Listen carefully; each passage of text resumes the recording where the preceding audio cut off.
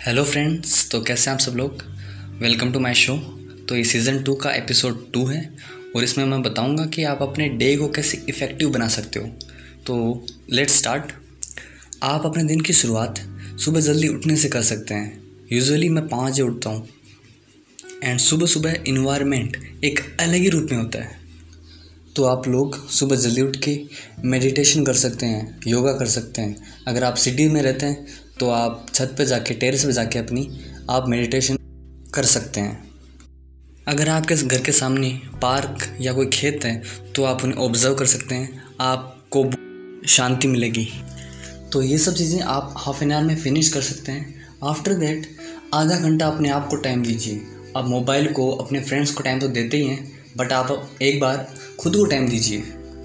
आप अपने आप को 10 या 20 साल बाद क्या बनते हुए देखना चाहते हैं, आप वो चीज़ सोच सकते हैं।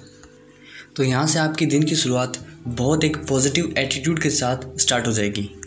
उसके बाद आप कॉफ़ी या टी पी सकते हैं। मैं यूजुअली इन दोनों में से कुछ नहीं पीता, मैं चाय पीता हूँ।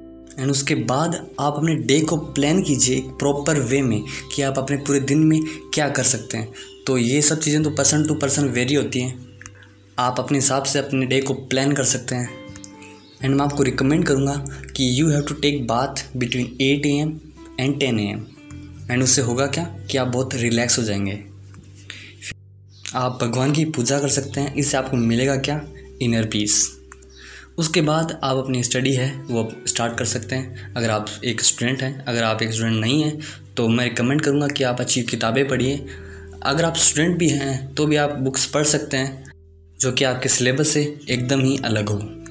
And you must know, studies के बीच में आपको ब्रेक लेना चाहिए। उन ब्रेक में आप क्या क्या कर सकते हैं। आप फ़ोन को मत चलाइए। अगर आप फ़ोन को चलाने लग गए तो आपका जो ब्रेक है वो पता नहीं कितने आवर्स का हो जाएगा। ब्रेक्स में आप अपना जो टाइम है वो पेरेंट्स के साथ बिता सकते हैं। उनसे आप पूछ सकते हैं कि उनका बचपन विदाउट फ़ोन कैसे था, उस ज़माने में स्कूल सिस्टम कैसा था, उनको उस उम्र में क्या पसंद था, क्या करना पसंद था। एंड आप अपने मम्मी और पापा से पूछ सकते हैं कि उनकी शादी कैसे हुई। उस समय लव मैरिज तो होती ही नहीं थी, अरेंज मैरिज ज़्यादा होती थी। तो आप पूछ सकते हैं कि आप एक दूसरे से कब मिले, एक दूसरे लेटर्स लिखते थे या नहीं लिखते थे। इस चीज़ से होगा क्या कि आप और आपकी जो फैमिली है उसके साथ एक लव बॉन्ड बन जाएगा जो कि बहुत स्ट्रॉन्ग होता जाएगा टाइम के साथ। एंड पेरेंट्स का जो बिलीव है वो आपके ऊपर और बढ़ जाएगा। इन सब चीज़ों से आपको शर्माना नहीं चाहिए। उनको भी अच्छा लगेगा अगर आप ये पूछेंगे तो, और आपको भी अच्छा लगेगा। आप सभी को अपने पेरेंट्स के साथ क्वालिटी टाइम स्पेंड करना चाहिए। आप उनके हाथ पांव दबा सकते हैं, आपको बहुत ब्लेसिंग मिलेगी। जो कि अगर आप लोग और हेल्प करना चाहते हैं तो आप अपनी मम्मी की कुकिंग में हेल्प करा सकते हैं। उस चीज़ के अलावा आप दिन में एक इंस्पायरिंग मूवी देख सकते हैं और आप पॉडकास्ट सुन सकते हैं।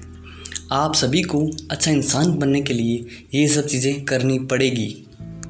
तो आज के इस एपिसोड में इतना ही। तो बने रहिए मेरे शो के साथ। Thank you for listening and have a peaceful day.